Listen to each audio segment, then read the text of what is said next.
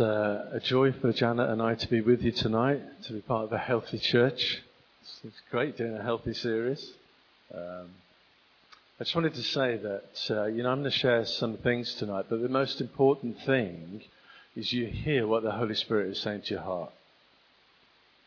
Okay, it's not about what I say, it's about what is He saying to you tonight. Because when we come into the presence of the Father and Jesus and the Holy Spirit, we expect something to happen. We expect to be changed. We expect Him to speak to us. So, I don't want to drone on. I want you to hear what the Spirit is saying to you tonight. In fact, Janet had a word tonight when we were praying that there was an unlocking for people's hearts tonight in the Word. She doesn't know what I'm going to say yet. Okay? So should we say, Holy Spirit, let's just wait on Him now. Just Holy Spirit, we say, come and speak to our hearts now.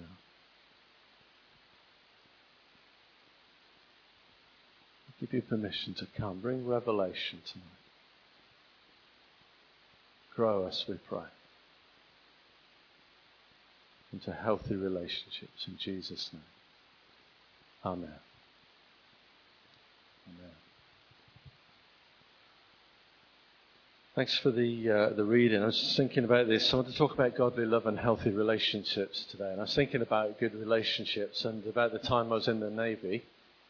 I'll talk a bit about that later. But the story of a chief, petty officer, who saw a new recruit come onto his ship and called him over and says, you come here.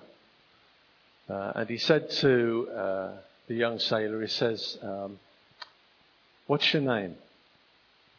And the sailor says, John. So the chief, just like going bright red, says, I don't know what they're teaching you in training camp now, he says, but you don't come aboard my ship and just call me by your first name, because we've got a whole authority system and all that will break down if we don't have order. So if I ask you your name, you tell me it's like Smith or Watson or Brown. You just tell me what your name is, and then you call me Chief. He said, do you understand that? He said, yes, Chief. So he says, what's your name?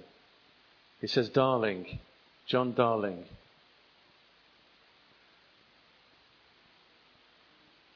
So the Chief says, right, John, this is what I want you to do.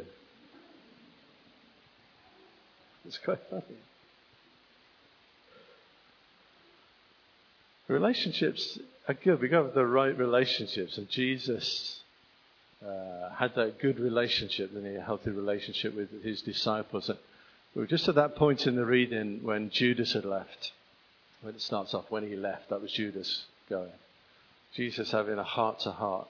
And it's very difficult to talk about love because it's so familiar to us. I suspect most of you knew the reading, and it's just all very familiar. How can we grow and change in that?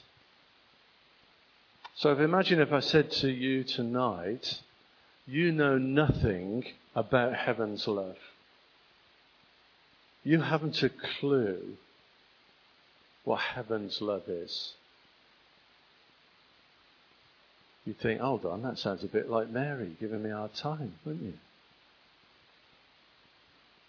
That's what it was like for the disciples. He said to them, Jesus said to them, you don't know what love is. He said, there's a new commandment now. There's a new benchmark of love. And that's what it meant, the newness. Isn't that, the whole concept of love was new, because the disciples could have said, well, I know the first commandment, love God with everything, and I know to love your neighbour as yourself. That's in the Old Testament. But he says, that's not the level. There's a new benchmark now where you've got to love each other. Okay, so this isn't optional, what Jesus is saying. The love that Jesus is talking about is the benchmark that each of us have to live to. Okay, that's the command that Jesus is telling His disciples. So what is that new level? Well, He says you've got to love people as I have loved you.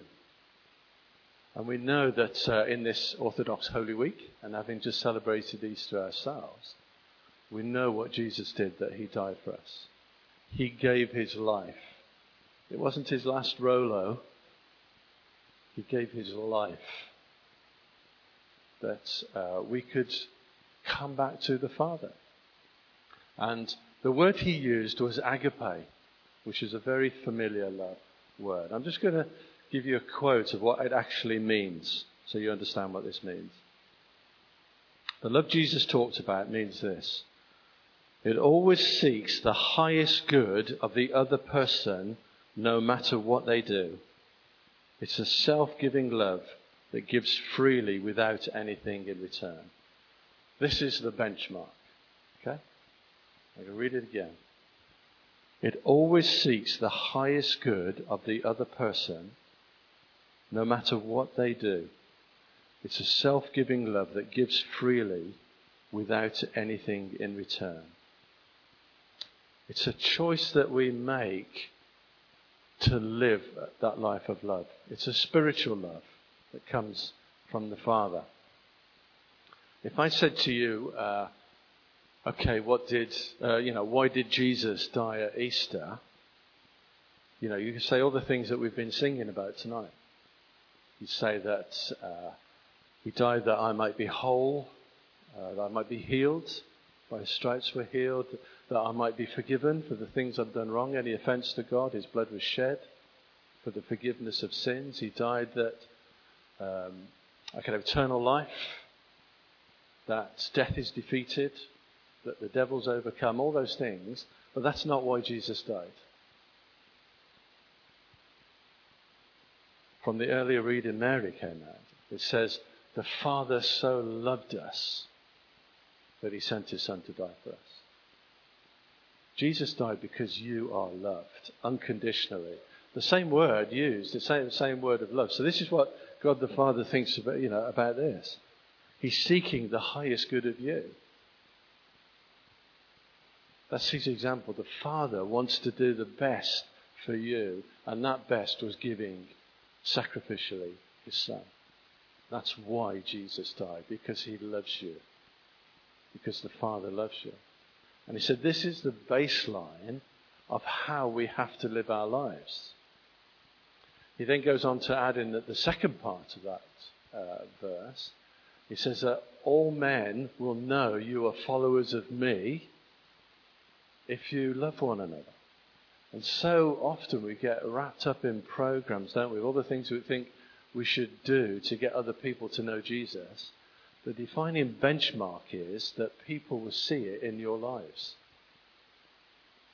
If you want to love Widcombe will know what it means to be loved when they look at St. Thomas Church and they look at St. Matt's.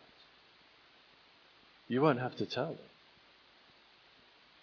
It's how you live will be the witness to the world.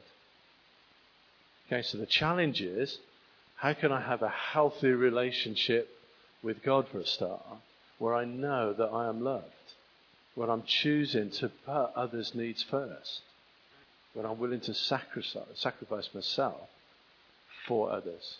That's what he calls us to do. And it is doable. I just want to read another little quote, which is from a guy called Tertullian. Has anybody ever heard of him? Good, that's amazing.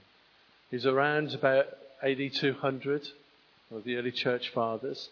And he wrote this in his work called Apology. He wrote, "But it is mainly the deeds of a love so noble that lead many to put a brand upon us. See, they say, how they love one another, for those in the world are animated by mutual hatred. See how they are ready even to die for one another, for those in the world would rather put others to death." See, the whole difference of how the world operates and how the body of Jesus operates. 200 years after Jesus died, the world could see that they were followers of Jesus because they were willing to die for one another. So the benchmark is right up there. We've got to change the whole way, our whole attitude of how we think. I love the vision. Did you get excited by what Tim shared? Yeah, one of you? That's really good. Just another 400 to work on. Guys, this is so exciting. I just was going to say to him, put a flat roof onto him. It's easier, but not so easy maybe. It's amazing, isn't it? That the whole opportunity that you have right now to reach out into this community. But it's not the words that you use with people. It's how you model the kingdom of God to those around you. It's how you treat one another is the benchmark for others wanting to be like you and wanting to be part of your community. So that's the challenge for all of us in growing into being a healthy church and having healthy relationships. It's got to be based on this benchmark. Am I seeking the best for others first? It's about, am I putting others first? That's the benchmark we've got to do. Does that make sense? Yeah? Not too unorthodox yet. I was praying about what to share as well tonight, and I felt, because it took me a little while, isn't it, to get through to what I felt was right. To have healthy relationships. I think the Lord wants to have you hear something about soul ties tonight. Okay, the things that we talked about, Tim said about your soul. Your soul is made up of your emotions and your mind and your personality. It's who you are. And we were singing, "Bless the Lord, O my soul," weren't we? Give him everything of who you are as a person. I keep walking from there. It's so warm. It's just, I don't know how you're doing, guys, but I'm having a great time.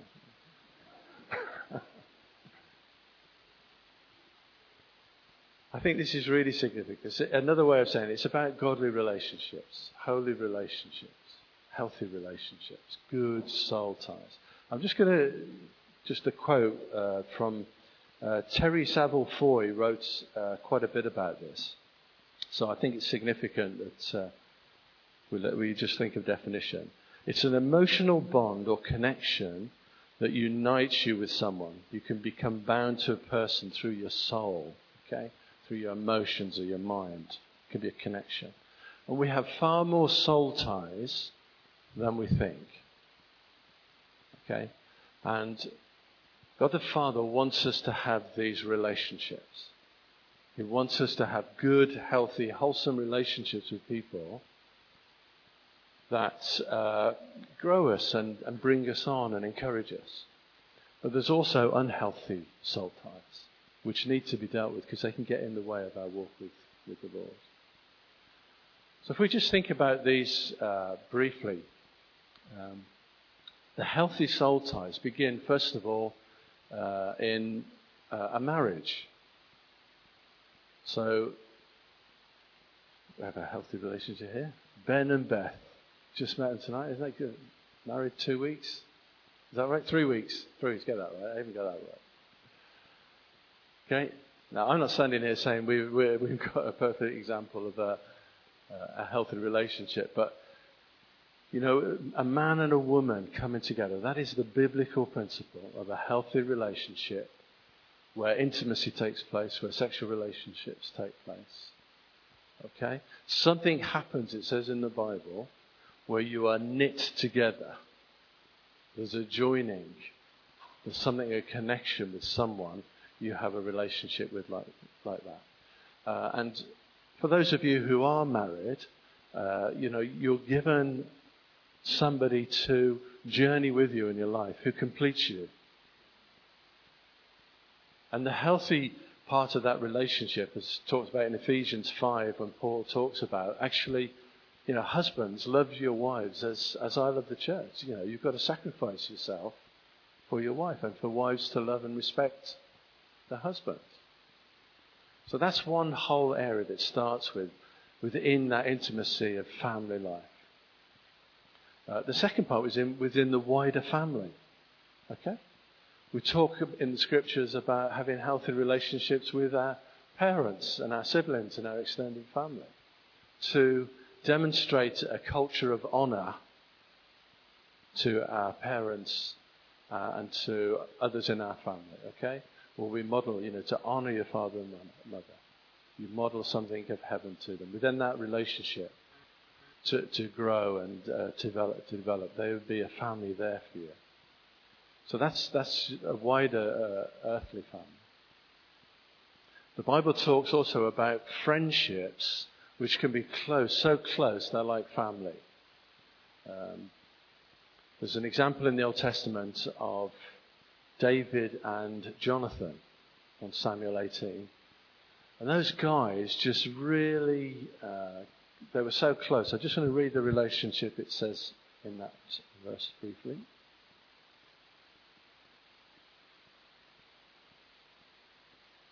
So that's 1 Samuel 18, verse 1 to 4. When David had finished speaking to Saul, the soul of Jonathan was knit to the soul of David, and Jonathan loved him as his own soul. And Jonathan and David made a covenant because he loved him as his own soul. So there's that closeness you can have with somebody who's a real friend. Now, I don't know if you've ever had that with anybody. It's a really special person or people. When I was in the Navy, you got a new finely honed warrior standing before you. Okay? There were wooden ships then, but you would just somehow, you just got so close with the guys in your mess and on your ship that you would die for them. You knew they had your back. It wasn't about fighting. It was just about this closeness and camaraderie and bond that was really special. And you stuck up for one another, and you were almost like brothers. I understood what it meant for David and Jonathan to be like that, to want the best for other people in your group. And when I left the Navy, I didn't think I'd have that time again. But actually I found it later on in the church, because that's the other group. And Tim talked about that passage from Acts, didn't he? When they were met and they were of one accord and in harmony with one another. Those guys really loved each other. They really wanted the best for each other. And we're discovering that within the church family. Janet and I journey with a group of people in Bradford and Avon. And we've been doing that for 3 years. And there's about 15 of us. And we're really growing together. And we've got such a strong bond. We're also journeying in the city of Bath with Tim and Sarah and some of the other guys in the churches there. Working together because we want the best for each other. And the Father's brought us together. And we're really close. So you can find that within the church. And you can also have vows as well and promises which tie you to other things. You can make promises and commit yourself to things. Okay. But not all soul ties, not all godly these relationships are healthy or holy.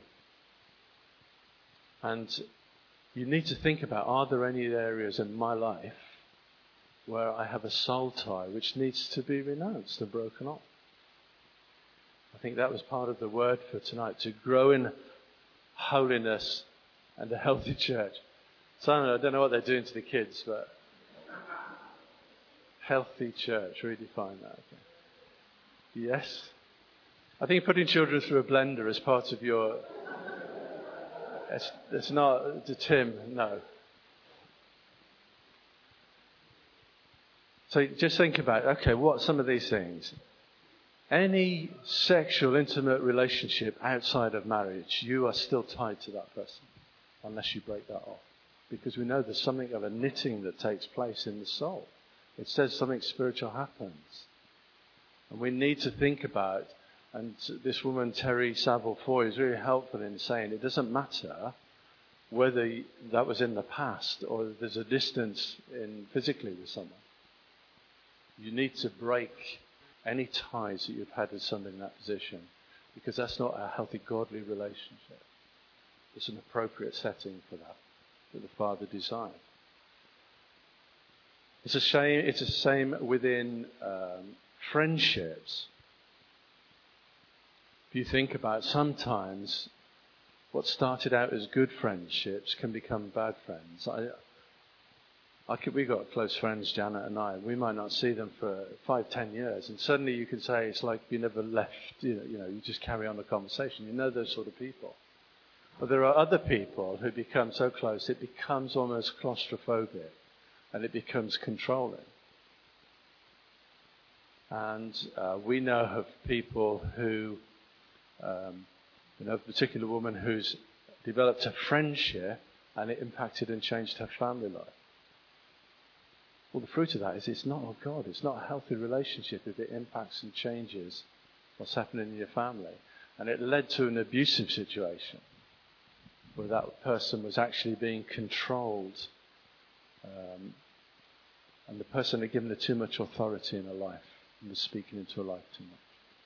So you've got to think about, are there any friendships which actually are unhealthy? Or people in the past who you need to just cut off any ties that you've had with somebody and just break those. Sadly, it can happen within the church. The church is supposed to be a good place. The church is supposed to be a place of wholesome family and modeling to the community. But some church situation can become abusive, where you have either leaders who are being controlling or heavy shepherding, they're dictating to what happens in your life. You can have a good time in a church in the past and move on to another church and people won't let go of you, or there's some wrong ties in that. It's just trying to think about, have I been tied to a group of people in a negative way which you need to cut off?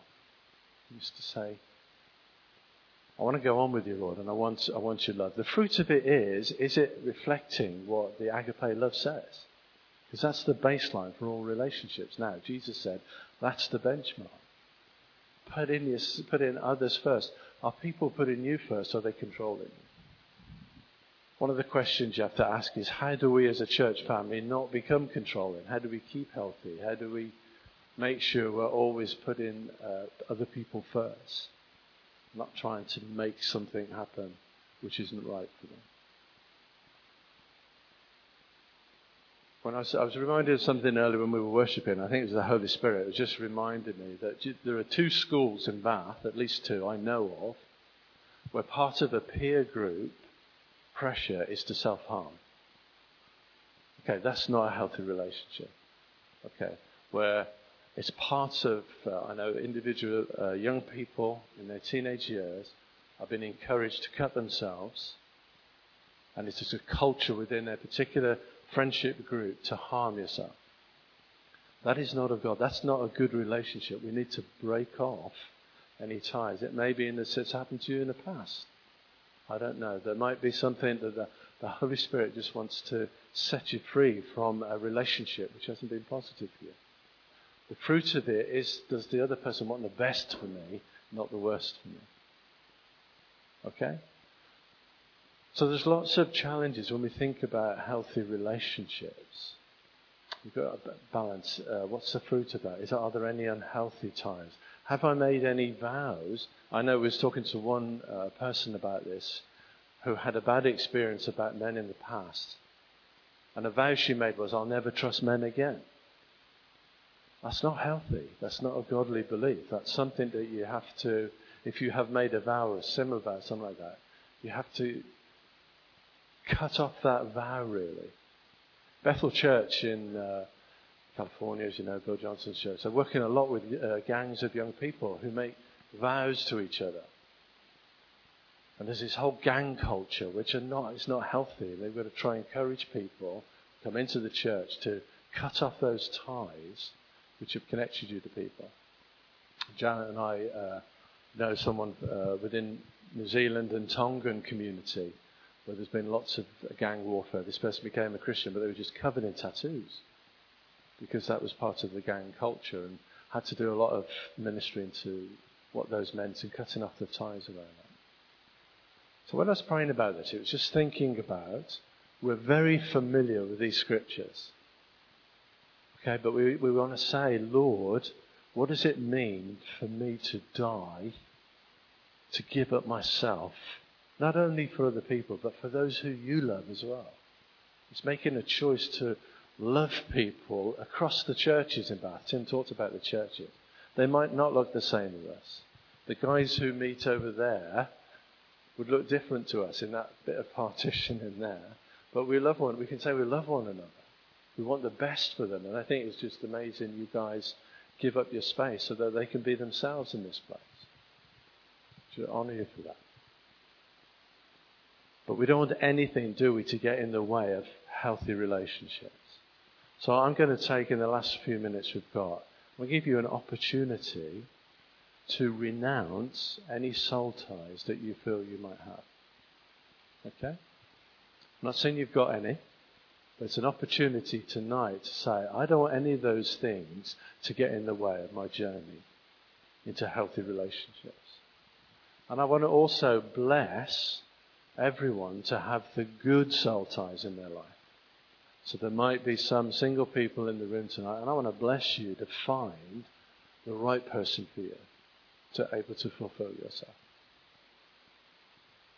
Does that make sense? Okay, we'll stunned into silence. Okay, this is serious. This is serious business. But it's good stuff. It's encouraging. Okay, because it says that when I can bless the Lord with my soul, I'm not tied to anything which is not of heaven. Yeah? So I want to just let the Holy Spirit come now. You're going to wait on him and just let him see if he shows you anything.